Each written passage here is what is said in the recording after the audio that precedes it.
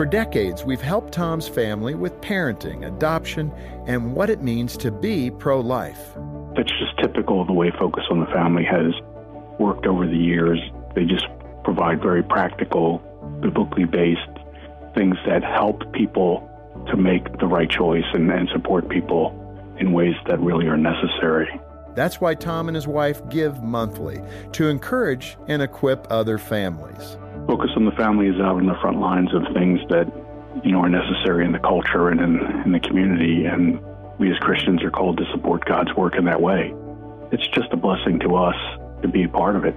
I'm Jim Daly. I'm inviting you to give monthly so that together we can save even more families. Join our Friends of Focus on the Family team by calling 800-A-FAMILY or donate at focusonthefamily.com/family. Thank you for downloading the Focus on the Family Marriage Podcast. You can find more relationship insights at focusonthefamily.com/marriage podcast. With Dr. Greg Smalley, I'm John Fuller, and we've talked before about anger as an emotion. It often is reflective of something else going on. Greg, let's talk about the betrayed spouse and the anger that they naturally are going to feel. I mean, that's coming from a pretty deep place. It is. Anger always is masking deeper emotions of hurt, fear, or frustration.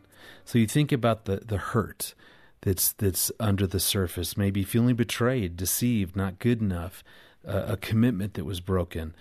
Maybe it's fear. Will this happen again?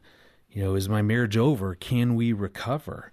And even frustration. You can almost imagine that spouse pounding their fist on the table going, I can't believe you did this to me, and now we have to spend years recovering from your choice. Yeah. So there's a lot of deeper emotion that needs to be dealt with. Well, let's go ahead and hear from a couple that have had to deal with this. Gary and Mona Shriver did recover after Gary confessed having an affair. And here are the Shrivers talking with Jim Daly. What are those things you can say, okay, I hear you. It's been a few days. These are my thoughts. This is what the Lord's been saying to me in my prayer time about this. When you recovered and kind of got on your feet, A, how long did that take? Yeah. Just for that. Yeah. And then B, what were some of the things you and Gary talked about to say, here are the ground rules moving forward? Right. When I can't even tell you when I recovered. It was such a gradual thing. It was impossible to pray for some time. All I could do was cry out, God, Jesus. And then you take solace in that verse that the Holy Spirit prays for you when you don't know how to pray. Were you mad at God at all, or Not just in Gary? the beginning, but there will come a time when, it's like I spent 3 years getting close to you and learning about you, and this is my reward. Thanks, Ahi. This was further down the line. But that's down the line because, and the anger can be first, Jim. Yeah. It just, there are Everybody's some different. commonly seen responses to the news. So it can be anger, but we have to understand it's somebody shouting from the rooftop trying to survive. All I could do was hold my Bible. I couldn't even read my Bible. That's incredible. Yeah. I mean, that really is. It's so tender. There's almost poetry to that you're so broken inside you don't know what to do. You don't. You don't. She was literally in the fetal position for a very long time. So how are you responding? Well, you see, at this point, I'm at the I hate to even say this, but I'm at the best place I was spiritually for a long time. Because you felt cleaner. Now it's in the light. It's, God's move. I was closest that I was to God for a long time. But I just knew in those initial stages, she was broken. She was bleeding. She was just, on the carpet and in the fetal position, quite literally. And that was something that as I knew that I needed to be in that damage control mode to help her to get through this, to do whatever I can.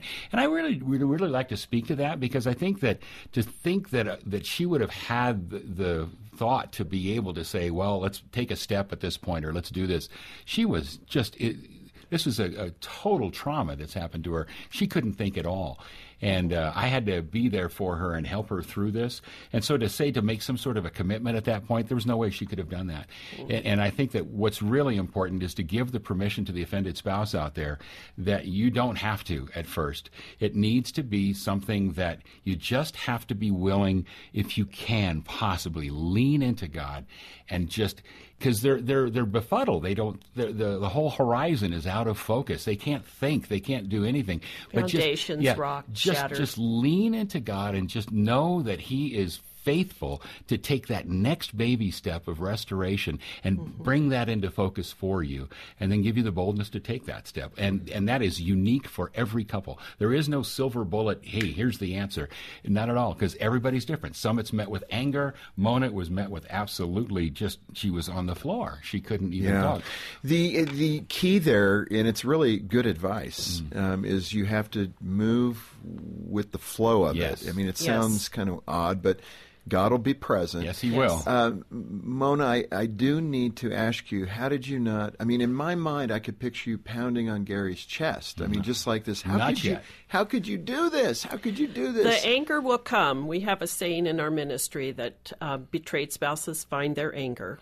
Because it's a normal part of it. Of so course, it could be immediate, angry. It could be days, it could be weeks, maybe months. Yes, even absolutely. months. Yeah. Wow. Yeah. And I think part of what we try to help couples understand is it is so convoluted and it is a long process and to ride the roller coaster.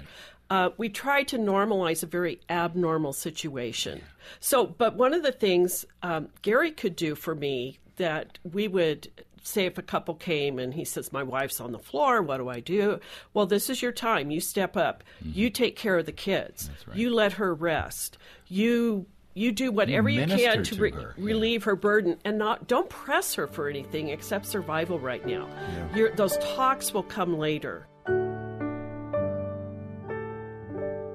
You know, this conversation with the Shrivers really resonated with folks when we featured it as a focused broadcast. And their honesty is one of the things that really is very, very helpful, because there are so many couples that are dancing around this issue. It's either, flaring up, or it's in the past and they can't address it.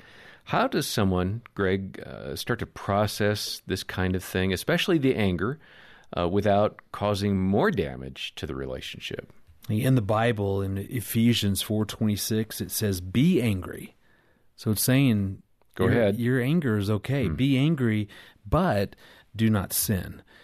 And John, regardless of what our spouse does, we are 100% responsible for what we do with our anger. So it's not their fault. It's my fault if I get angry and do something stupid or overreact. Let me say that. Right. I mean, again, our spouse is going to make poor choices. They are going to hurt us, even to the extent of having infidelity. It's not excusing them to say, yet my emotions, my anger, that I am responsible. I'm the one that will stand before the Lord to give account of what did I do with my anger. It's okay to get angry. Who wouldn't be angry at feeling betrayed and having your covenant relationship broken? So it totally understandable. So I like to think of it, our spouse's poor choices. It never gives us the right then to maybe rage at them, to yell, curse, belittle, call them names. See, when we do that, we're compromising our own integrity.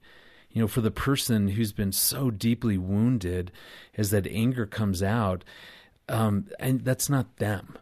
And therefore, we have to figure out, okay, what do I actually then do with this anger? How do I begin to process this in a different way that preserves my own integrity and also helps me to work through this?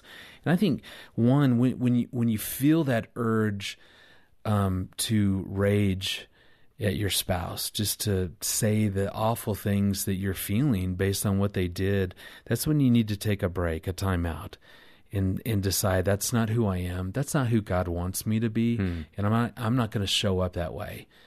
He or she made a poor, horrible choice, but I'm still responsible for how I choose to show up. And that's then when we have a good friend who's trusted, that I can go to and share these hurtful, painful emotions, who's going to listen and not try to fix or solve, is not going to go. Yeah, they're not going to use gossip. it against. No. Yeah.